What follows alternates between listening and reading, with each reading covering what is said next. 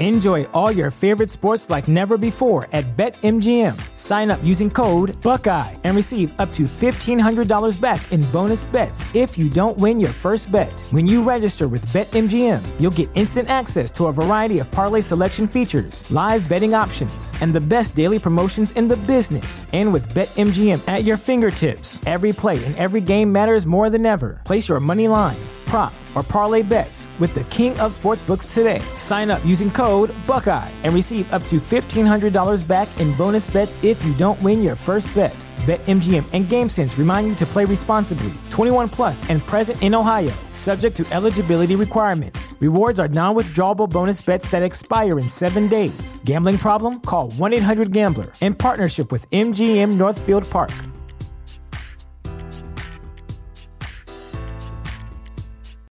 When you need mealtime inspiration, it's worth shopping Kroger, where you'll find over 30,000 mouth-watering choices that excite your inner foodie. And no matter what tasty choice you make, you'll enjoy our everyday low prices, plus extra ways to save, like digital coupons worth over $600 each week. You can also save up to $1 off per gallon at the pump with fuel points. More savings and more inspiring flavors make shopping Kroger worth it every time. Kroger, fresh for everyone. Fuel restrictions apply. This podcast is a member of the Voices of Wrestling Podcasting Network. Visit voicesofwrestling.com to hear the rest of our great podcasts, as well as show reviews, columns, opinions, and updates across the world of wrestling.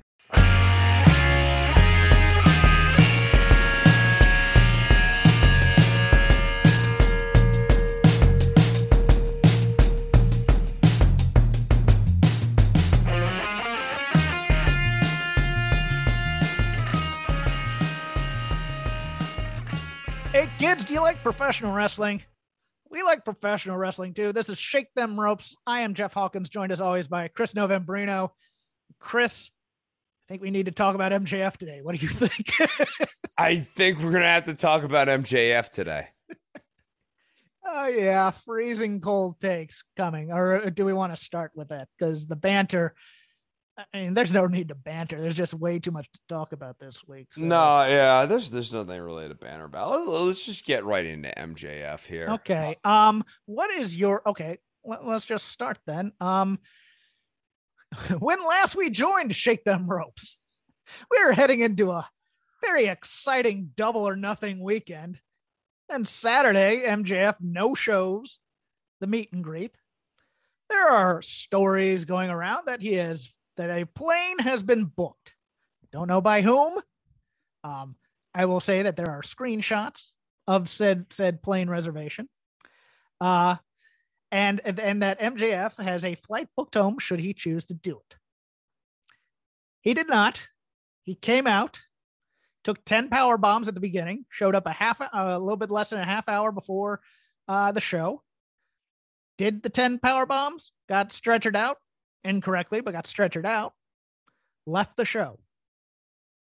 Showed up on Dynamite, not selling any or he was advertised for Dynamite, but not selling any injuries. Comes out, cuts a promo, and it's been the talk of the wrestling world. So Chris, where do you stand on this whole thing? I guess if we are pro or con, if we're just using those. No, no. We don't need to be pro or con. We don't even need to go that strong. But your feelings on both, we can both playing gate and the promo if you want. You do not have to support. You can be, be both sides. You can. I guess I can give a nuanced opinion here, but I got to tell you, I have kind of an increasingly contemptuous assessment of MJF's actions over the weekend here. In particular, because I feel like it did a tremendous disservice to Wardlow. Okay.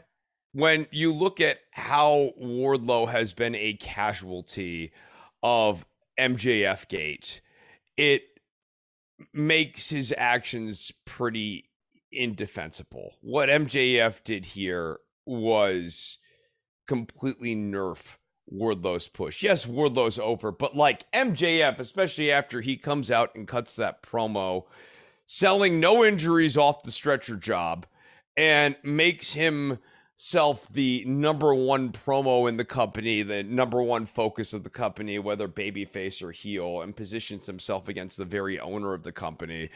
It, in a 2-night span, made MJF the focus of the Wardlow push and not Wardlow himself. And I view that as just tremendous malpractice to both Wardlow and to, I don't know, wrestling ethics, or I'm not quite sure what the term I'd use here is. Ethics and carny culture. Carny ethics, Hawkins. Carny ethics. But yes, like I think that it's hard to justify the actions. Maybe you enjoy the promo. I say, promos are all a mixed bag for me. Yeah, obviously his delivery is fantastic, but like, do we really need Tony Khan to be the Vince McMahon of AEW? Is that like really a formula that we think is going to be very good here? Is MJF even a good enough wrestler to carry these 30-minute sort of title matches and that sort of thing? Yes, he's a top-level promo. No denying that. But what he's talking about, you guys all denied me being a good wrestler and stuff. That was the part of the promo that left me particularly cold, because I am not convinced at this date that he is a top-level 30-minute 4-star match kind of guy. He's a guy who could tell a good story. He's a guy who's a good promo along the way in those stories. But when it comes time for the match, MJF's never been anything special for me in between those those 3 ropes. I'm mostly with you. The whole plain story, work or shoot, I think it was a leverage move by MJF. And I think AEW was always going to pay if he did pull this. Jeff Jarrett has done this in the past. Hey, I'm about to put over your big star. Pay me or I don't go out there. Independent contractor culture. It says to get paid when you can get paid. But look, I am also sympathetic to AEW's side that, hey, you signed this contract for this much money. We will renegotiate when it's time. I am not averse to either side here. This is not I just think it's hard for MJF to defend doing damage to the Wardlow push. I agree there too. And I think that if you're a supporter of Wardlow, this should leave a bad taste in your mouth towards MJF. And I'm not saying as in the babyface heel dynamic. I'm saying in the MJF as a wrestling professional sort of context. Here's the other part I get a little bit about just the Double or Nothing and before part of it, which I break this into 2 different things. What percentage? I mean, look, we know AEW's audience is a little bit more dialed into the wrestling bubble than WWE fans. That's just a given fact. But what percentage of people really, really, really were dialed into this whole thing? That's my question, because MJF came out there and played up the plain thing as if everybody knew. And I'm not so certain that's true. A lot of people were traveling to Vegas when this was happening. A lot of people were in Vegas when this was happening, probably didn't hear. I bet you a lot of these executives who were there at the show didn't hear, but they definitely heard the F-bomb. Oh, that's Wednesday. I'm talking Sunday. Oh, okay. I'm talking the Sunday pay-per-view right now exclusively. I'm not a guy who likes the work the net type of things. I've been dealing with that since 93 and it's never really worked, to be honest with you. Working the internet doesn't work. It just doesn't. And it's dumb, in my opinion. Now on to the promo. Again, you are absolutely correct. Coming out and no selling the injuries. And this was a problem also throughout the show, including the people who did the Anarchy in the Arena match. Just the WWE style of, hey, our guys are superhuman. There are no injuries. But no selling a stretcher job. Yes. It leaves a deep, bitter taste in my mouth. And so much of my ire towards what MJF has done here has to do with it really screws over Wardlow. Yes. Wardlow is the absolute second banana B story coming out of this weekend. And not just that, he doesn't get a big feud necessarily coming up. His reintroduction after the big win was Mark Sterling and more security guards. Meanwhile, MJF's reintroduction after the big loss is a feud with the guy who literally owns the company. Yes, you are correct on this. I'm going to be a little bit hypocritical, I will admit here. This promo was a laundry list of everything I hate in wrestling promos in the modern day age of wrestling, because it absolutely, you can break the fourth wall while still being in the kayfabe world of wrestling. You can, because it's been done numerous times, which makes me a bit of a hypocrite. Also, I loved the pipe bomb promo when it came out. It made me excited for wrestling, although it did not bring viewers as many people did. Viewership went down after Punk became the main focus of WWE. That's something that's not talked about a lot, because a lot of people, a lot of the WWE guys thought of him as kind of an indie geek, to be honest with you, not a WWE superstar jacked like John Cena and all their favorites and things like that. I'm glad you're bringing this up, though, because it really did shatter the flow of the show afterwards as well. It had this like very Vince Russo-esque energy, yes, where everything else is fake except for what I'm saying right here. Yes. And this is, I mean, it starts that way. I'm talking to you as Maxwell Friedman. He might as well just done the finger guns and gone pew pew after that. I'm shooting, brother. Okay, great. You heal the company. You heal the owner. You talk about your contract as opposed to, say, I don't know, wins and losses meaning money and title holders meaning money.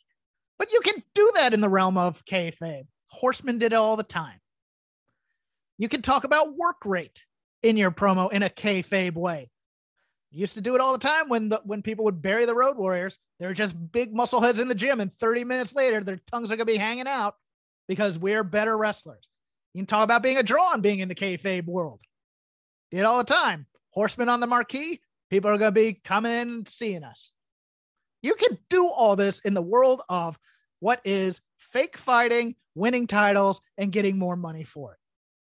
And they didn't. They did the opposite. They did the Vince Russo style. They did the breaking kayfabe thing. Well, everybody knows this, blah, blah, blah, Jeff. Okay, great. But it makes the product harder to watch overall. It's the office politics crap. It's the, why does he just say, how about my push, Tony? It's the Muppet Show aspect of it that we talk about with WWE all the time. It's all the backstage machinations of the show while the show is going on. And I don't think that's interesting. People might view that as interesting in modern day parlance, but I don't think it's okay. Let me rephrase it. I don't think it's good for the show. Yeah. The word I would use is constructive, or maybe the descriptor I'd use is constructive. And I would say that it's very clearly not constructive for the show. It was constructive perhaps for MJF in increasing his status in the company, but it was not constructive in the sense that it was not constructive in the rest of the show. Was uninteresting. It felt fakey wakey after MJF came out there and said, essentially, I'm the only thing that's real on this show. And gets a big, huge baby face. And even CM Punk feels fakey wakey coming off of this. And he just won the title on Sunday. We're not talking about Punk. We're not talking about Wardlow. We're not talking about anything else but MJF. I just think that, like, what he has done here is profoundly selfish. I get trying to get paid. I get all of that. But it's one thing to try to get paid, but it's another thing to, like, destroy business for yourself and others, or for others and yourself, maybe, along the way here. My other fear is a creative one within AEW, is that this is going to turn into a schism, like the OGs versus the people that have been brought in, Millionaires Club versus the New Blood type of thing.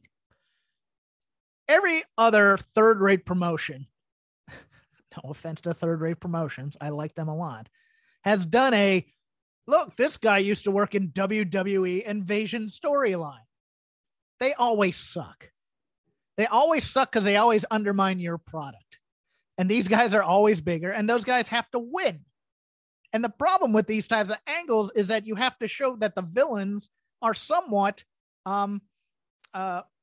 competent and able to do a better show than you on this thing with your homegrown talent. It's just, everything about this just undermines everything. And to do this in front of the television executives was an interesting choice, especially with the known F-bomb coming, which they knew because they had their finger on the 7-second delay and cut his mic on afterwards.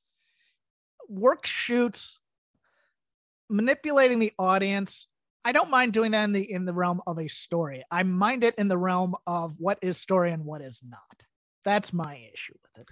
I mean, if you're going to say this is in service of a story, I would then, pivot back to, this is bad storytelling when your focus coming out of this pay-per-view needs to be New World Champion and Wardlow among others, Adam Page among others, and you've made the focus singularly around the morality of MJF. Yes.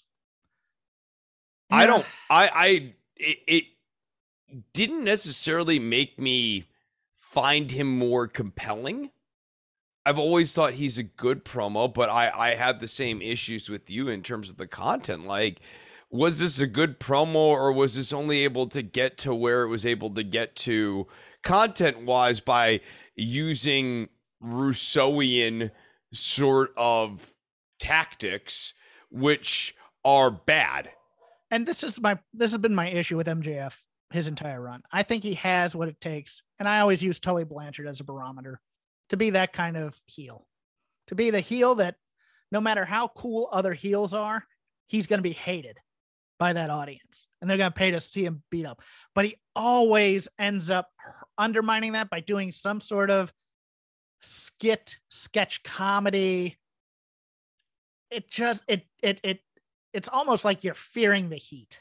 And worst of all, now we have Tony Khan as a character. Yes, NPC Tony Khan becoming a character. No, I hate that. I hate that. So, like, the idea that we've moved the camera focus from Wardlow to NPC Tony Khan coming out there and giving us the... I can't wait. It's going to be fantastic. Man's got a voice of an angel. Did you see any part of the scrum afterwards? No. Where he's talking about... Eric Bischoff said something. He just starts dropping F-bombs about how CM Punk, how he's wrong about how CM Punk was never a draw, blah, blah, blah, blah, blah. He's not a compelling on-screen character to me. I mean, he makes Jim Crockett look welcome in terms of things. But I think we'll talk more about that as we go on in the show, because we have news to talk about. As we went to air, TMZ reporting Sammy Guevara proposed to Tainara Conti at the Eiffel Tower. Oh, Sammy, to quote JR, will you ever learn? A bit rushed into this engagement, in my opinion, but hey, it's not my life. It's not my choices. What have you? We're spreading it around, which is a good thing. It's always good to have PR about celebrity marriages. Hawkins, when you land yourself a Abraham Lincoln, you gotta... I like Ty. I do. You gotta, go for it. You gotta shoot your shot. Mm-hmm. Okay. AEW signings at the aforementioned Double or Nothing pay-per-view. Athena, the former Ember Moon, debuted, as did Stokely Hathaway. Because Tony Khan loves headaches, Roosh from ROH. So far, we've gone through Leo Rush, Roosh, Eva Lee's. Tessa Blanchard. Tessa Blanchard's going to look like Cesaro would be a problem. Conan. Tessa Blanchard's going to look like a vacation by the time he gets around to her. And Cesaro not getting the tap here. Cesaro not getting the tap, but yes. I think Roosh, and if we can get El Sombra Andrade back, might be the beginning of something cool with this Forbidden Door and Los Ingobernables. I think Athena, as long as she doesn't promo too much, welcome presence. But of course, they reintroduced her with a promo, and wasn't the strongest promo in the world on Dynamite this week. And of course, always welcome, always in whatever environment he is in, Stokely Hathaway, aka Malcolm Bivens, who had just an outstanding video on social media as to how he got back there. Chris, any thoughts on these three? Okay, so I'll go with Stokely. Like, I love Stokely. I think, you know, that we talked about the Malcolm Bivens post WWE stand-up special thing, and that was fantastic. He's just a welcome presence on television. I'm sure he'll be utilized to his full capacity here on AEW TV.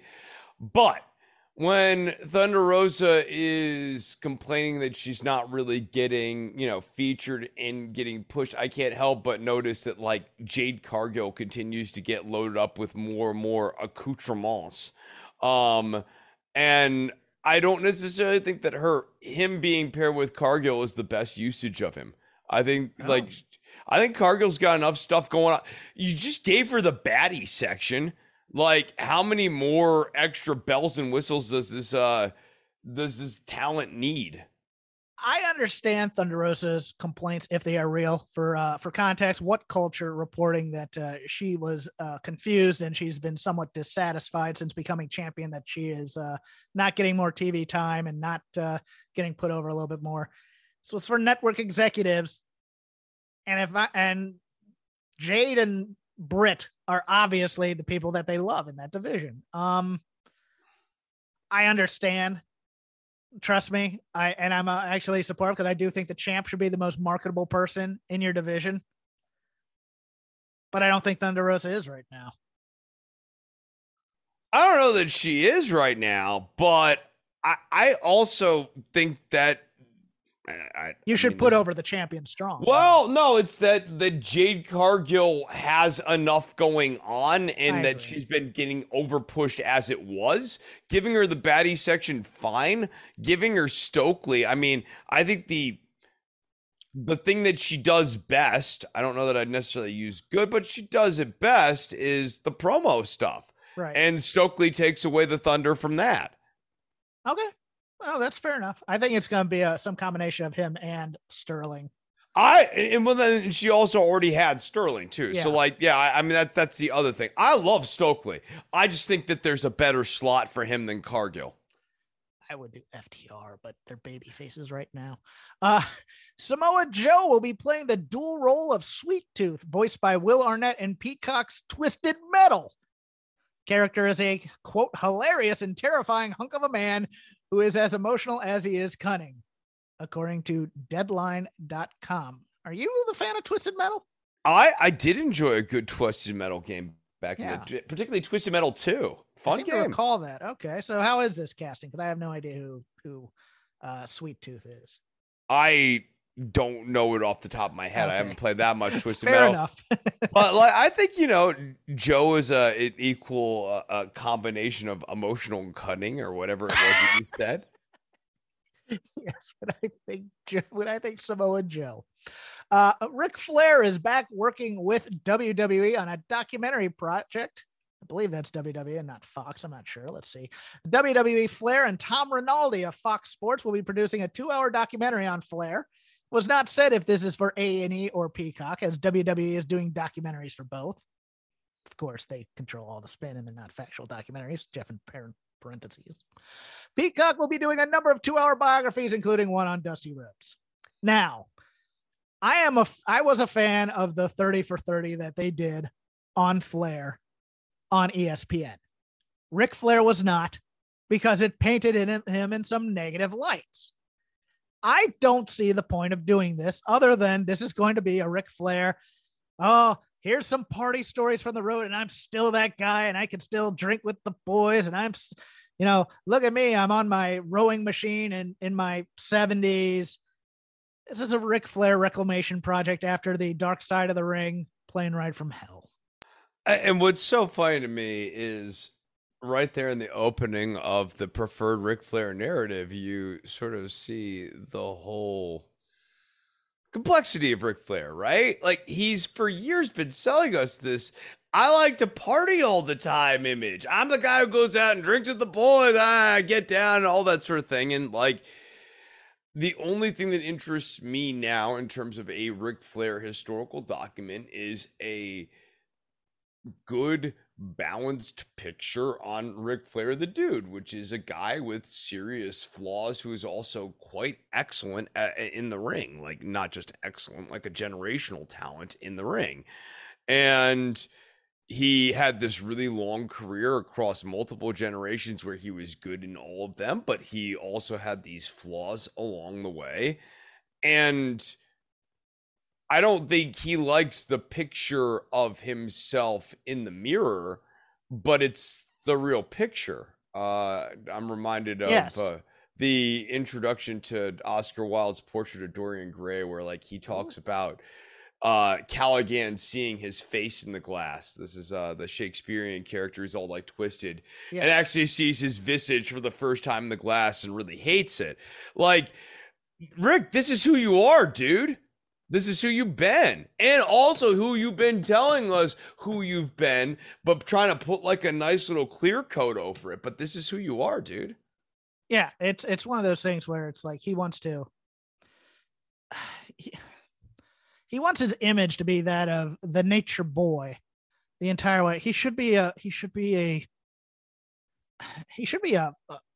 statesman in classy suits, but he's the clown in his 70s dressing up in the costume at fan fests.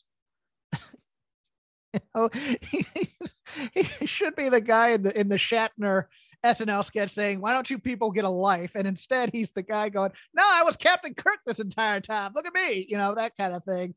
No, he's Tim Allen's character in Galaxy Quest, where exactly. he absolutely loved. But it's like a reverse of. It's a reverse, He loved the entire thing. Loved it, It was his whole life. Yes. Yeah, no, that's perfect. That is dead on, and I appreciate both the Oscar Wilde and the Shakespeare on this show. We are a show of literary people.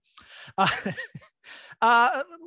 want to go. Got to use that college somewhere, Hawkins. Very true. W. Morrissey, no longer with Impact Wrestling, appears to be a free agent. Chris, does he end up in AEW or does he go back to being Big Cass in WWE, in your opinion? Because I could see both. I could see both too. I could also see him coming back to WWE and just being a different guy. Like, they just want to try repackaging him as something else. Okay. Let me pause you there. Because this past week on SmackDown, we had secondary giant number 2, Shanky, become Dancing Shanky. Because we can't have more than one mean giant because we have Omos right now. Does he supplant Omos, or does he become Mr. Personality W. Morrissey? Big Cass. I'll give you another one. What's Mafia dude down in NXT's name? Tony D'Angelo. Yeah, Vinny Boombots. He joins Vinny Boombots' faction. Well, I think we're already going to be doing that with the former Fabian Eichner, who is now Giovanni Vinci or whatever his name is. They were introducing it. If he doesn't come out talking like Chico Marx, what are we doing here? Hey, what's the matter with you? Hey, what's the matter? What's the matter? You could go up against Chase U, or what? Or like Waluigi or whatever his name is. Wow. Hey, it's me, Wario. Oh, that'd be great. They all have like the crooked like mustaches like Waluigi and Wario. Yeah. Why not? No, I think he'd be main roster. There's no way he's signed to go to NXT, but I think AEW would be an interesting choice. Problem is, right now you got Wardlow over there, and you've already kind of. Who's Wardlow? Oh, it's that guy. Any good? Well, he had a pretty good match, I thought, on Sunday, and then Wednesday happened. Yeah, a lot of people are talking about him. WWE superstar Liv Morgan will make her film debut in Yale Entertainment's darkly comic thriller, The Kill Room, joining an ensemble that includes Uma Thurman, Samuel L. Jackson, and Joe Mangin. I can't say this name. Mangione. Manganiello? What's her face from Modern Family's boyfriend? I don't know the celebs, Hawkins. Okay, neither do I. I can't remember her name. The Hispanic woman. That's all I can think of. But yes. Hey, Uma Thurman, Samuel L. Jackson. But you know what? I'm just expecting her to be like one line or some girl getting killed off. This press release is interesting. It had to come from the company. You know, that's what's interesting to me is now they're plugging these things between the Joe and the Liv Morgan. They didn't do jack for Sasha Banks. I know it makes me. That's what I was about to say. It makes me think of Sasha Banks, but of course, those are company good for things. Liv. Yeah, good for Liv. Sad news: Melanie Pillman, Brian Pillman's ex-wife, who appeared on the Raw after he passed away. For those who are completious on the Raw type of side, Brian Pillman Jr. had a nice, regretful statement because Melanie Pillman had her demons and basically Pillman Jr. and her never really rectified their relationship, but she was also very involved with the Dark Side of the Ring for Brian Pillman. If you watched that, I just think it's real sad. Raw. It's just sad. Well, I remember that Raw and thinking it was in such bad taste. It really was. Vince McMahon kind of interviewing her as Vince McMahon, making her cry on camera. I mean, this was just, it was one of the most tacky things that WWE had ever done. That's my memory of it. I agree. It's low key one of the worst things that they did in the 90s, just because it was in service of nothing other than like making WWF seem like this very relevant show that was dealing with real stuff. Yeah. But this guy really died. And so we're really talking about it, and his wife's really crying. And in some ways of getting over Stone Cold Steve Austin. In some ways. It is just, I hate it. And I hate even thinking about it. So let's move on. Appears, and so in WWE land, appears the tag team unification match for Hell in a Cell is going to be on tonight's SmackDown. We were recording before that happens, but now it looks like that Roman Reigns and Matt and Riddle for Hell in a Cell is off, which means this is the third pay-per-view in a row where Roman won't be defending his title. So we're not building up anybody these days, and we don't know when Roman's going to want to work. Somewhat interesting. Also of note, looks like Lacey Evans is back to the SmackDown roster per internal memos. So, hey, she's going to appear this week on Raw, and the appearance was just for the Coca-Cola 600 or whatever it was, the NASCAR race. Let's say, gentlemen, start your engines. Not to wrestle. I still don't know if she's a babyface or a heel because they've been giving mixed messages about that. Either of these things intrigue you at all before we go into Lazy River, Chris? The Lacey Evans thing, no. Okay. No.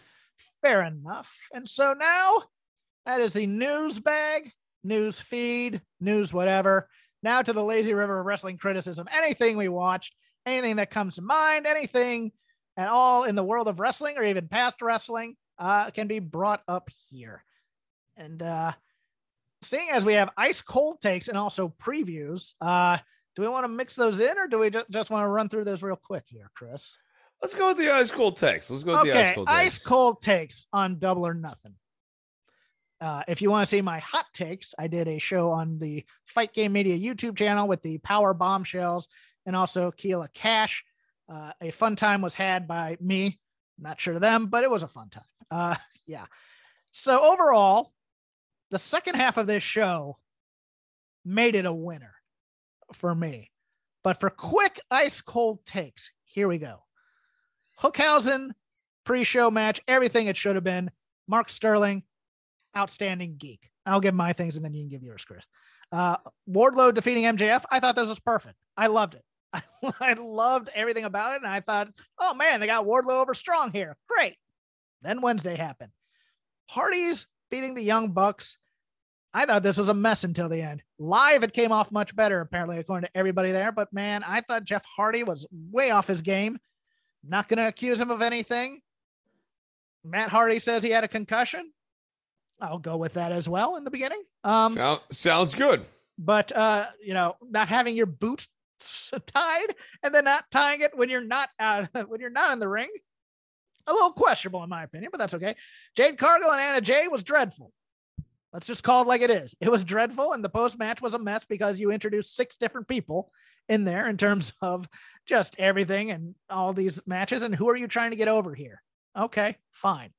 House of Black versus Death Triangle. I adored this match until the Julia Hart reveal, but we all knew that was coming. I think. Yeah, it was just so obvious, but like it made the match kind of hard to enjoy because you knew this was coming, and when it came, it was exactly what you thought it was going to be. Best a lot of these guys have looked in a long time, especially Pac. I would love to break off Pac and Buddy Matthews into a feud here. Brody King killing himself on that dive. God bless him. A number of people just did not quite clear the ropes during this show. No, they did not. Adam Cole, Samoa Joe.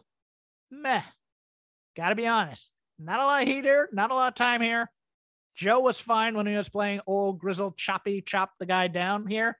But once they started getting into the choreography, I found this match a little lacking, to be honest with you. Yeah, it wasn't even up to NXT like standards to me. It was really the sum was far less than what the parts are. Far better, but still questionable booking in my opinion. Britt Baker defeated Ruby Soho for the Women's Owen Hart Foundation half of the bracket.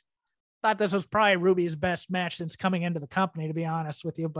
I think she should have won here. I know she got the pin on Wednesday. Whoop-de crap. But King and Queen of Prom win. And I'm going to be honest with you. I thought the Martha Hart speech was quite good. I liked that. It was a nice love letter. She was having fun. They gave her all the time she wanted.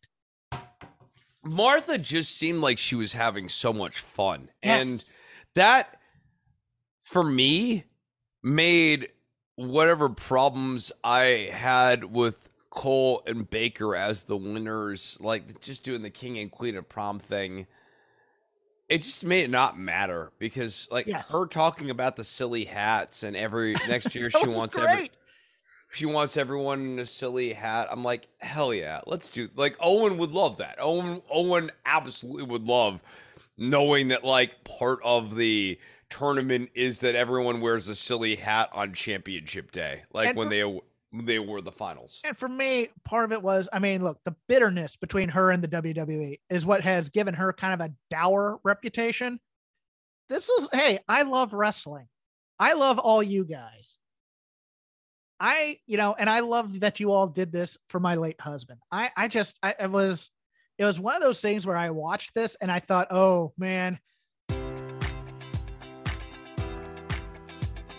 Enjoy all your favorite sports like never before at BetMGM. Sign up using code Buckeye and receive up to $1,500 back in bonus bets if you don't win your first bet. When you register with BetMGM, you'll get instant access to a variety of parlay selection features, live betting options, and the best daily promotions in the business. And with BetMGM at your fingertips, every play and every game matters more than ever. Place your money line, prop, or parlay bets with the king of sportsbooks today. Sign up using code Buckeye and receive up to $1,500 back in bonus bets if you don't win your first bet. BetMGM and GameSense remind you to play responsibly. 21 plus and present in Ohio, subject to eligibility requirements. Rewards are non-withdrawable bonus bets that expire in 7 days. Gambling problem? Call 1-800-GAMBLER. In partnership with MGM Northfield Park.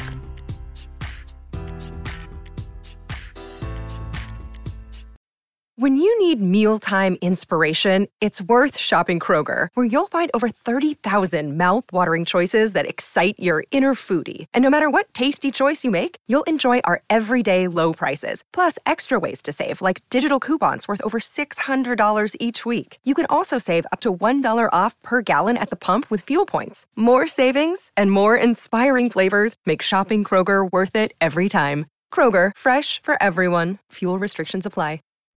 I could see where some people are, oh man, she's milking it or whatever. I go, look, let's give her the time. And I thought she came off great personally. I don't know. Like, I guess to me, like the whole point of a wrestling show is emotional payoff, and that doesn't necessarily have to be a wrestling move or anything. It could be like a cool emotional moment like this, where this person, after a quarter century, finally gets something remotely approximating an acknowledgement of her husband's great accomplishments in the ring. Like, just now it's happening. Her children have grown up watching her father never be acknowledged beyond this. Oh, it's a bad day. You know, we don't like to talk about it. It's a bad day. And like this is just, I don't know. For me, it was a very nice moment. I really enjoyed it. Okay, good. I'm glad we agreed on that. No, seriously. Next match, the 6-person mixed tag team, American Top Team, Ethan Page, Scorpio Sky, and Paige Van Zant with Dan Lambert, beating Frankie Kazarian, Sammy Guevara, and Ty Conti, with the stipulation that if American Top Team won, neither Kazarian nor Guevara are allowed to challenge for the TNT Championship as long as... What the hell was this match, Hawkins? Okay. This match and the Kyle O'Reilly match were added for time so that the game... Was it game 7 of the Eastern Conference Finals? No, I've heard that, but it just makes the TNT title seem like the most confusing and least relevant title in the company by a lot. I agree. That said, I had a lot of fun watching this match. Kazarian being the only babyface in this match made it a bit of a mess for some people, but I loved it. Paige Van Zant for her first match, I thought did okay. The Sammy and Ty thing did what exactly they were supposed to do. I don't know. A lot of people crapped on this match. I enjoyed it personally. Well, Kazarian looks great. I didn't think the work was bad. I just found the bickering of the team. Who is the baby face and who's the heel, and why the stipulation with the conflicted interest team is a very strange pairing. Right. Like it just, for me, the lasting impact of this match is a diminishment of the TNT title further. Yeah, I would agree. I agree with that in theory, but I think the TNT title is going to be a hot potato title for some time. I want to see hey, Miro's back. Give it to him. That's unfortunate. I know. I think it should have a little bit more prestige than this. Kyle O'Reilly beat Darby Allin by pinfall. Why did we have this match? I was so confused. It was a fine match. Like they blended better than I thought, but I was just confused why this match was happening. And again, Darby not selling his arm being Pillmanized by a chair. This is my pet peeve for 2022, kids. You got to do an angle where people get hurt. Make them hurt. You know, that's all I want. I just want continuity there. Thunder Rosa beating Serena Deeb by pinfall in what I thought was a pretty good match that eventually won the crowd over, but this crowd was cold for this match to begin with, and then they won them over. And both women, I think, represented themselves very, very well here. Yeah, went a little long, too many like kind of near predicaments or whatever, but a very, very good match. Agreed. In my match of the night, just a fantastic spectacle of violence and mayhem and confusion. The Jericho Appreciation Society, Chris Jericho, Daniel Garcia, Jake Hager, Cool Hand, Angelo Parker, and Daddy Magic, Matt Menard, beating the Blackpool Combat Club of Bryan Danielson, Jon Moxley, Eddie Kingston, Santana, and Ortiz. My God, 2.0. Bled and got the shit kicked out of them. Pardon my French.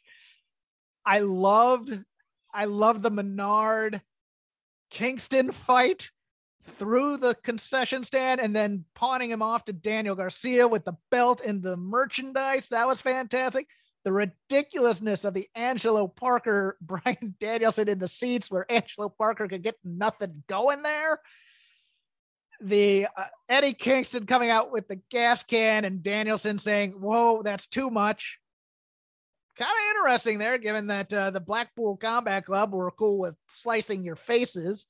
Yes, burning men alive is something they want to do, although I can see why Danielson, covered in gasoline, did not want that match lit. Yes, right. Like it was that, to me, the way I read that, at least to try to make it make more sense to me, was that like once Kingston was pouring gasoline on Danielson too, Danielson was like, this guy is just effing crazy. I need to do something. Yes, I need some self-preservation going on in. I liked the submission here. I liked how everybody bled. I liked how Moxley got screwed over by a thing of barbed wire that he just happened to come in with. If you haven't seen it, do yourself a favor. Go watch, it's so good. Go watch the locker room promo by 2.0 and Daniel Garcia after this match. And this is the edge I have wanted them to put on 2.0 in this type of thing, as opposed to being lightweight comedy guys. Absolutely loved it. They should have played it on TV, to be honest, instead of the in-ring promo. They should have just played this and they'd be mad over. But just a beautiful display of blood and violence, in my opinion, Chris. Yeah, no, I loved it. It was everything that this type of match needs to be. It over-delivered on expectations. I think it had the benefit of low expectations coming in and way over-delivered. Loved the finish on this match. I just thought it was well done the whole way down. The Kingston, Danielson, Jericho drama made sense in the context of the match, and the match was really well worked. It was the most complete match on this card, and a very, very satisfying start to finish. Also over-delivering, in my opinion, the Jurassic Express retaining their tag team titles by beating Keith Lee and Swerve Strickland, and Powerhouse Hobbs and Ricky Starks. Loved this match. I thought Starks and Hobbs were fantastic, and Lee and Strickland are smooth as butter as a tag team. And then Jungle Boy and Luchasaurus doing their usual spots, but their usual spots look great in a three-way tag match. Yeah. I over-delivered, not necessarily because of Jungle Boy and Luchasaurus, but Keith Lee and Swerve, I'm with you. Like, they just really stood out to me in this match. Yeah, and look, this Christian Cage turning on Jungle Boy thing, this makes the Julia Hart angle look like Hemingway. I mean, this is some glacier pace stuff right now. It's not quite at the what was that NXT UK storyline that was frozen in amber, but like it's the Kenny Williams versus Amir Jordan. Yeah, Kenny Williams and Amir Jordan. Yeah. We're not quite there, but I'm starting to measure it on that spectrum, and it's not really. It's losing interest for me as it wears on, not gaining interest. CM Punk beat Hangman Page clean by pinfall. Hangman Adam Page hoist on his own petard as he tried to second guess whether or not he should cheat to win.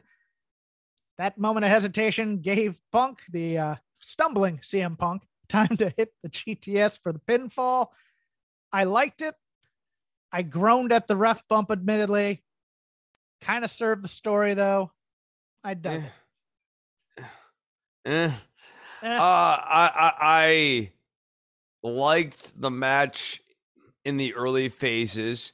It began to lose steam for me, obviously, when Punk started to botch in key spots. That wasn't great. I can get past that. The Adam Page anxiety, crisis of conscience stuff was too cute by half, to the point where I was rolling my eyes at the end. A little overwrought when they do the emotional stuff with him. Yes, especially when he's like the Young Bucks thing. Remember looking at him? Yes. And I don't think it helped Punk at all, because it made his win less definitive. It was more like Page beat himself by not going heel rather than CM Punk won the title. So I didn't view it as a strong title transfer to CM Punk. And I think that's part of why it took a minute for him to like really get the audience to where he needed them to be after he won the title. Punk, I'm saying. I think Page needed to just full on commit to being heel. He needed to like get the crowd to really boo against him. And Punk needed to overcome the odds here and win the belt, especially given the fact that MJF is going to come out the next night and demand that all focus be on him. I'm not going to say steal the show. I'm going to say break the show. You need to have a really strong champion coming out of that. And I think that this title transfer wasn't it. Lazy River type stuff here before we go into the WWE stuff. Let's just do Dynamite before we go in there. Not only, now that I think about it, did MJF steal the thunder from Wardlow, he stole the thunder from Tanahashi coming out, which was right, because he steals the thunder from Punk. And like that was also like a weak transfer. So like Punk versus Tanahashi doesn't have the sting it might have. Also, the presentation I thought was lame.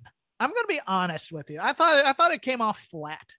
I think Tanahashi needed to come in the ring and face down CM Punk as opposed to standing there posing on the top of the ramp. I'll go further. I think a high fly flow, especially after you have the kayfabe shattering experience of MJF earlier in the show. I think they actually needed to touch prior to this match. I think we can get there. I think this is the right choice though for Forbidden Door. These are the two that you need to match up. You don't want Punk in a Will Ospreay or Okada type of work rate match. You need the older veteran type of guy. And I think Tanahashi is the right choice here. I just thought a stare down would have been far more impactful. You have fade off FTR however you want to, and just have those two stare at each other as opposed to whatever. I mean, Tanahashi was doing the belt motion and, doing his little hand signal and stuff like that. I get it. It just felt like, and here's Tanahashi. All right, goodbye. And you're just like, it didn't feel as big as it should have been to me. I agree. Okay. I completely agree. I think so much of that's just a ripple effect of the Russo like promo that you put like after the first seg. Anything else on Dynamite that struck your fancy? Blood and Guts has now been announced as official.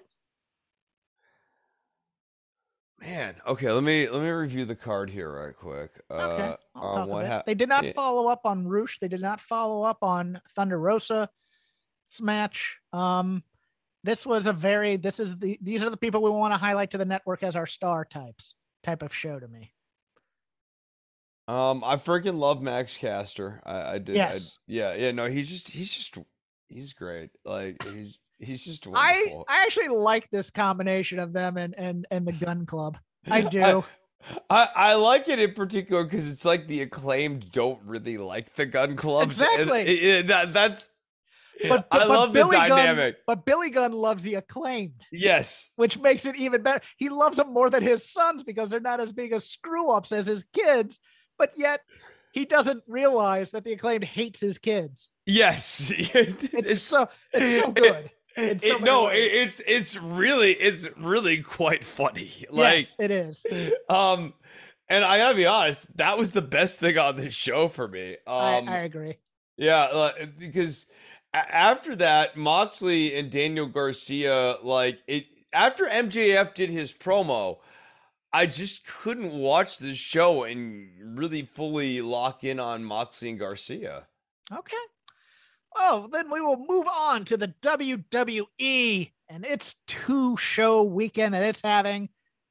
Gonna start with some random notes because we've been sliding SmackDown a little. We gotta give some love here.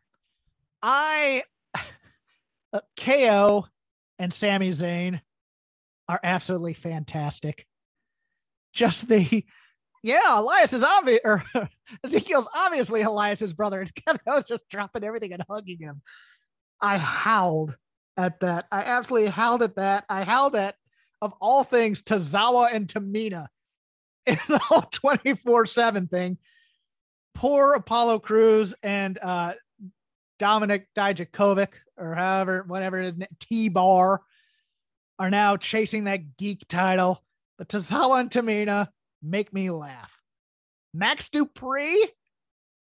Is this chicken crap being turned into chicken salad because he does the WWE promo style so well? I like him. I'm going to admit it. I really liked I liked the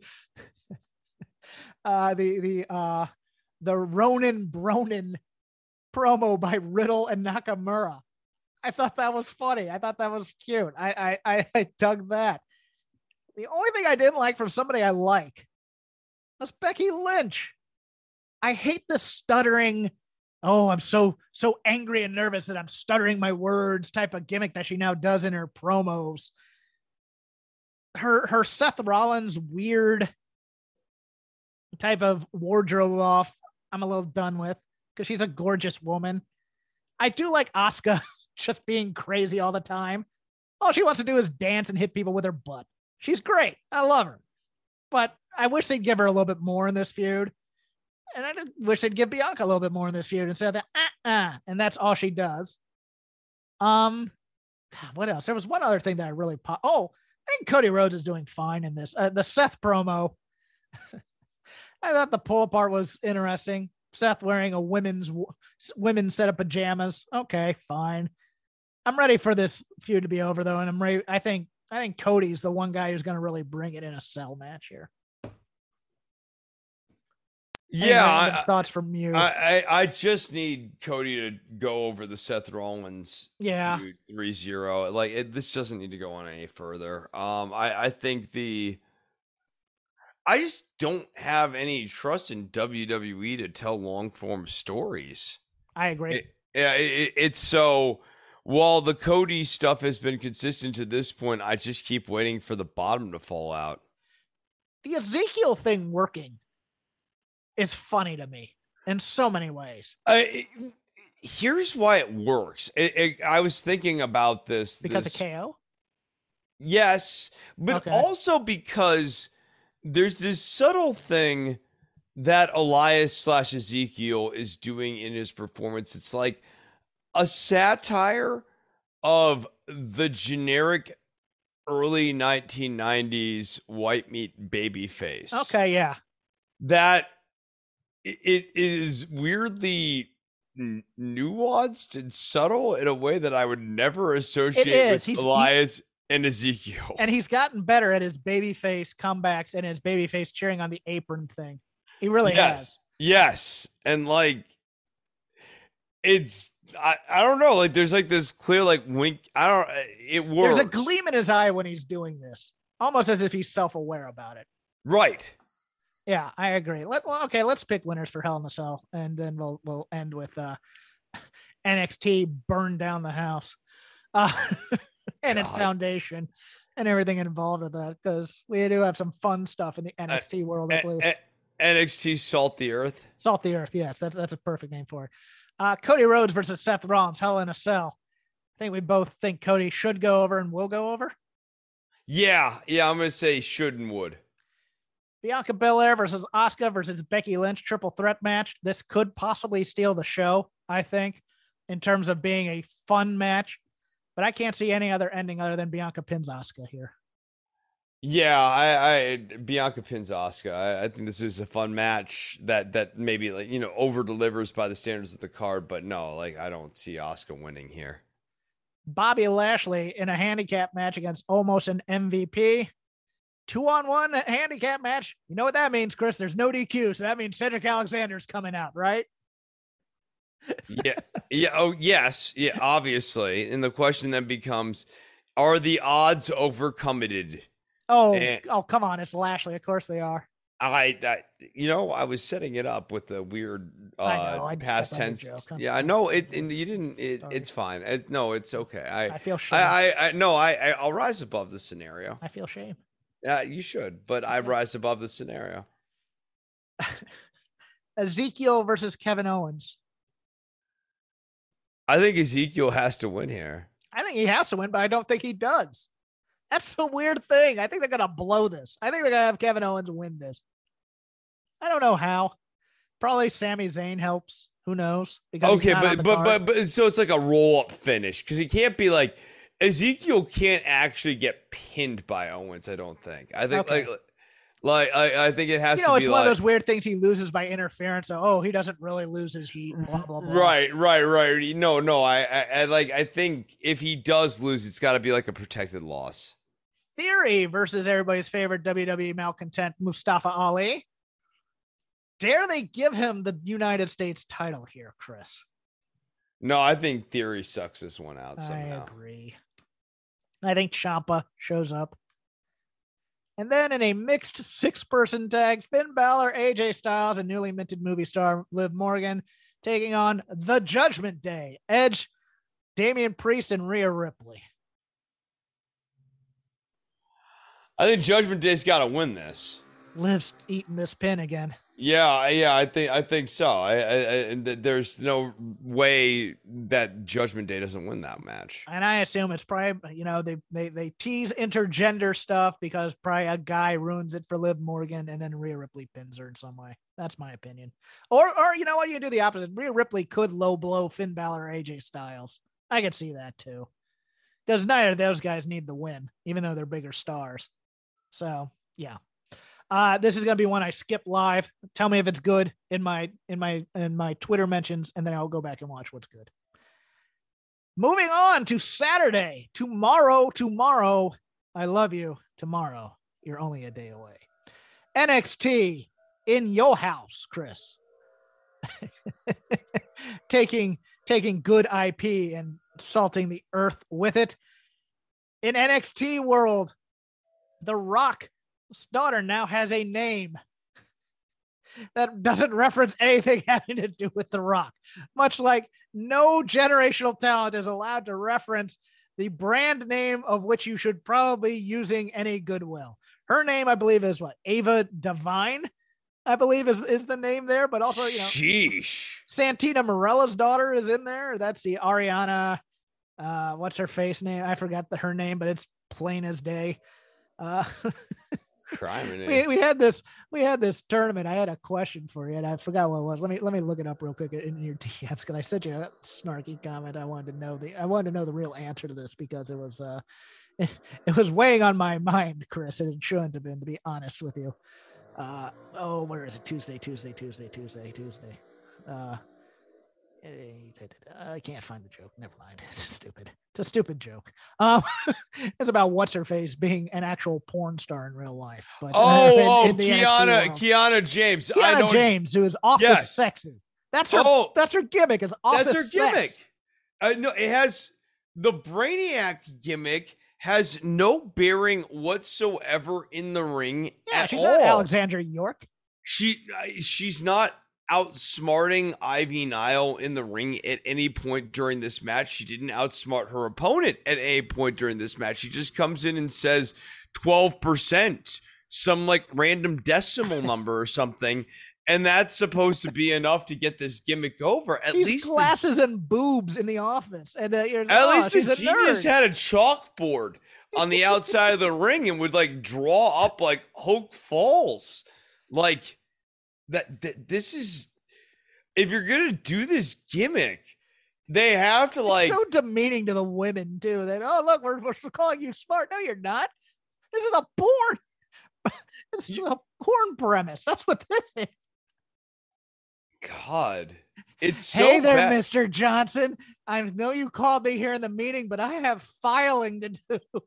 And I'm like a sucker for like the Genius style gimmick. I like those gimmick. I'm a big fan of those. But like, I just think that if you're going to do it, you have to actually do it. She has to use her brain to outsmart her opponents. And Ivy Nile was a perfect foil for her to get the annoying victory leading into the pay-per-view. To get under Ivy Nile's skin. This is a great opportunity to get this gimmick over. Yeah, I'm here for the spreadsheets in wrestling type of gimmick where you're calculating how to beat your opponent and stuff like that, especially since it's so big in sports now. Nobody does it correctly. It's amazing to me. Also of note in our snark, new NXT UK Tag Team Champions, Chris. It has happened. A dream has been realized. Yes. I don't know whose dream it was, but yes, I got a lot of dreams. Recently I've switched to sleeping on my side. I'm dreaming much more often now. Ashton Smith and Oliver Carter, aka Bootleg Kofi and Whoop Guy, as we so lovingly call them here on the show, are your NXT Tag Champions after it looks like Mustache Mountain is no more. Whoop. Chris, a 1 hour retrospective on their career, please go. Yeah, no, and that 1 hour retrospective will be out next week. It's known as Whoop. There it is. I think you guys are gonna love this. We're gonna be taking a look back at all the classic feuds, all the ups and the downs between Smith and Carter. What makes Ollie and Ashy, as I like to call them, tick. We're going to get into all of it here. Jeff and I will be doing that. It'll be up on the Patreon here, so make sure you sub up this we're going to finally update the Patreon. Oh, yeah, hell yeah, we are. We're going to be taking a look back at Whoop Guy and the other one. Bootleg Kofi, yes. Yes. Yes. So we have to get to this. 6 matches for your watching pleasure. And here we go. What should be a fun match, I do think. Cameron Grimes versus Carmelo Hayes with Trick Williams. This feud will never die. Singles match for the NXT North American Championship. It's not it that also I don't will never heat up. Yeah, that's the problem. It never heats up, but it never dies either. Stakes are never raised, except for the title. At least give me bounties or cash payments or stock options or something. Chris, is it time to stop the Cameron Grimes did it for his daddy and give the belt back to Carmelo?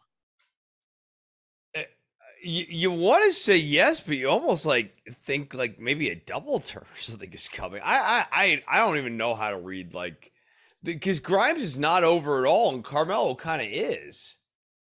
I agree. It's so weird. If I was gonna book this, I would book this as a double turn. Where I don't think they're going to do this, but it just seems to be that's where the energy is right now.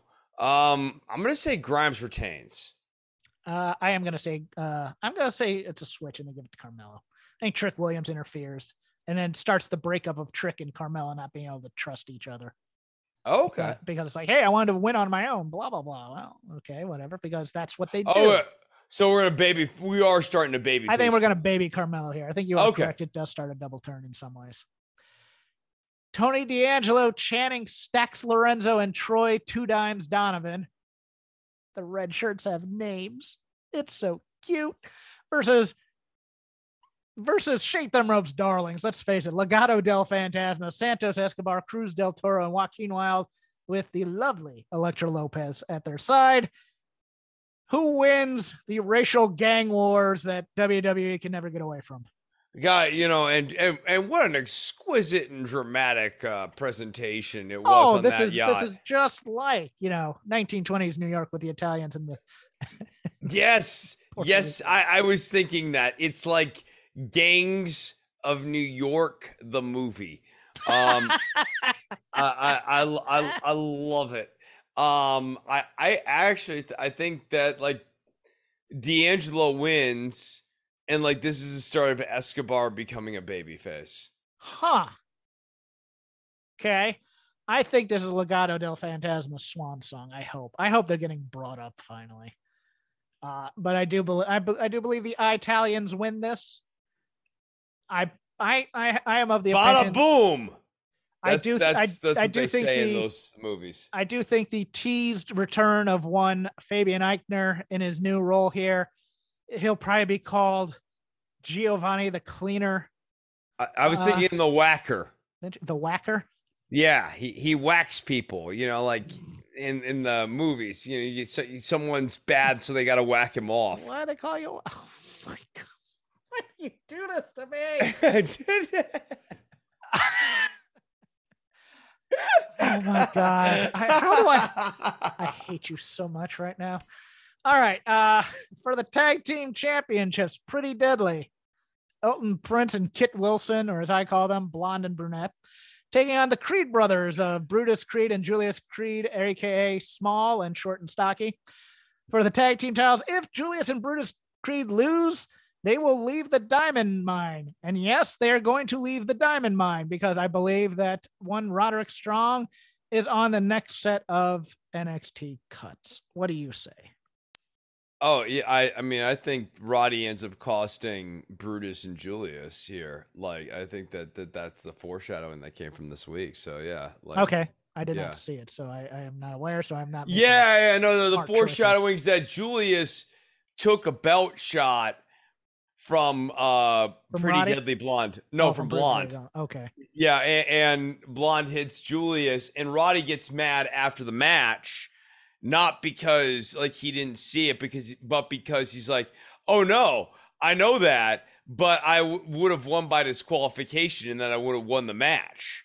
And so you cost me the match. We lost, like me and Damon, whatever his name is, we lost. Okay. Yeah, but we could have won by disqualification, and so you cost us. So I think Roddy cost him the match. Gotcha. For the women's tag team title, Toxic Attraction, Gigi Dolan and Jacy Jayne taking on perennial #1 contenders by now, who can never win. Katana Chance. Trying to remember the former Casey Catanzaro and Caden Carter. Do Katana Chance and Caden Carter finally win these ridiculous tag titles that don't mean anything? I think they do. I don't think their title reign amounts to anything, but I think they actually win. I would agree. I think so.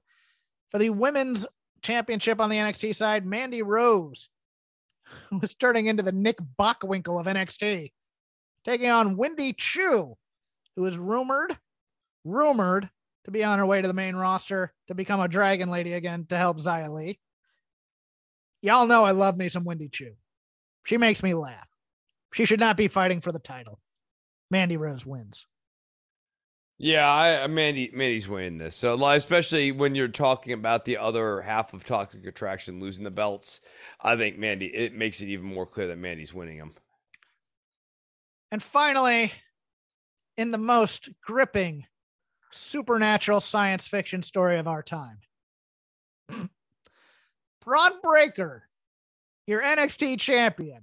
God, this go-home promo from Joe Gacy. You didn't see the show, Hawkins. I did not. If you had seen it, I'll tell you what. You'd be thinking about Joe Gacy in a completely different light, Jeff. This was fit. Perhaps. No. That's the Vinny Boombat storyline. This was just fantastic. Joe Gacy delivered a promo for the ages, Jeff.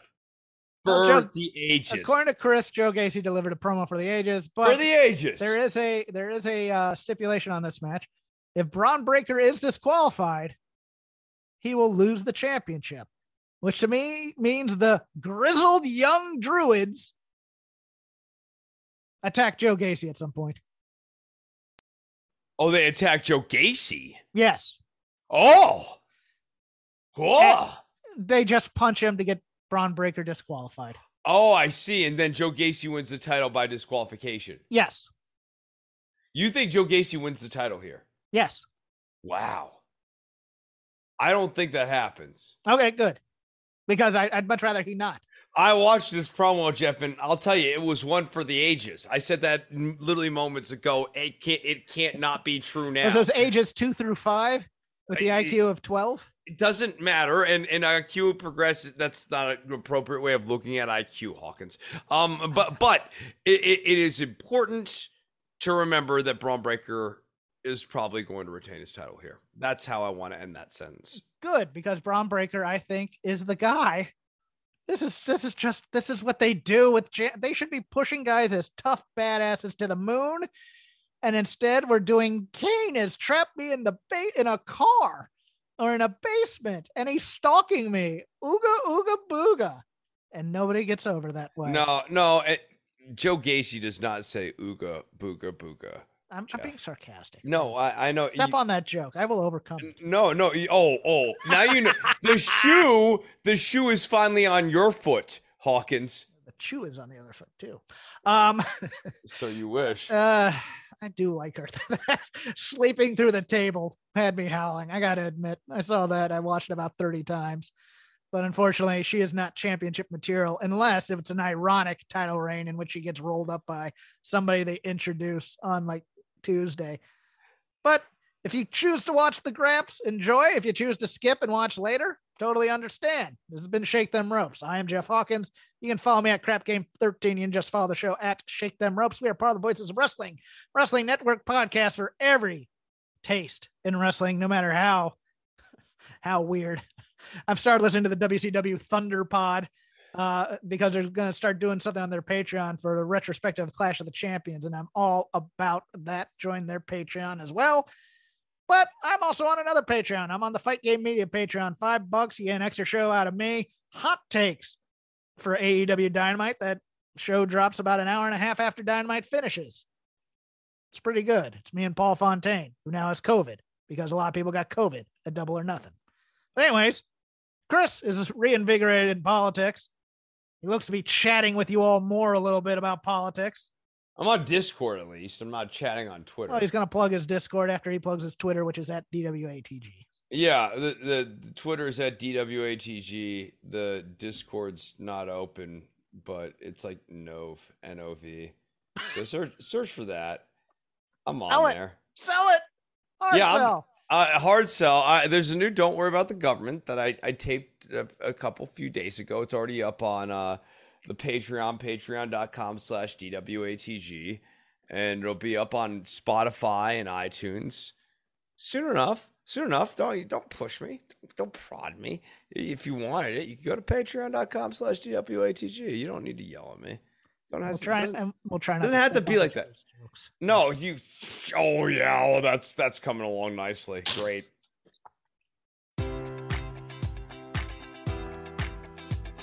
Enjoy all your favorite sports like never before at BetMGM. Sign up using code Buckeye and receive up to $1,500 back in bonus bets if you don't win your first bet. When you register with BetMGM, you'll get instant access to a variety of parlay selection features, live betting options, and the best daily promotions in the business. And with BetMGM at your fingertips, every play and every game matters more than ever. Place your money line, prop, or parlay bets with the king of sportsbooks today. Sign up using code Buckeye and receive up to $1,500 back in bonus bets if you don't win your first bet. BetMGM and GameSense remind you to play responsibly. 21 plus and present in Ohio, subject to eligibility requirements. Rewards are non-withdrawable bonus bets that expire in 7 days. Gambling problem? Call 1-800-GAMBLER in partnership with MGM Northfield Park.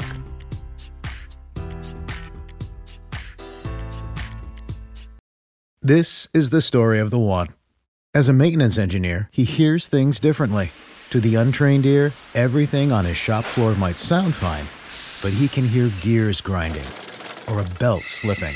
So he steps in to fix the problem at hand before it gets out of hand. And he knows Grainger's got the right product he needs to get the job done, which is music to his ears. Call, click Grainger.com, or just stop by. Grainger, for the ones who get it done.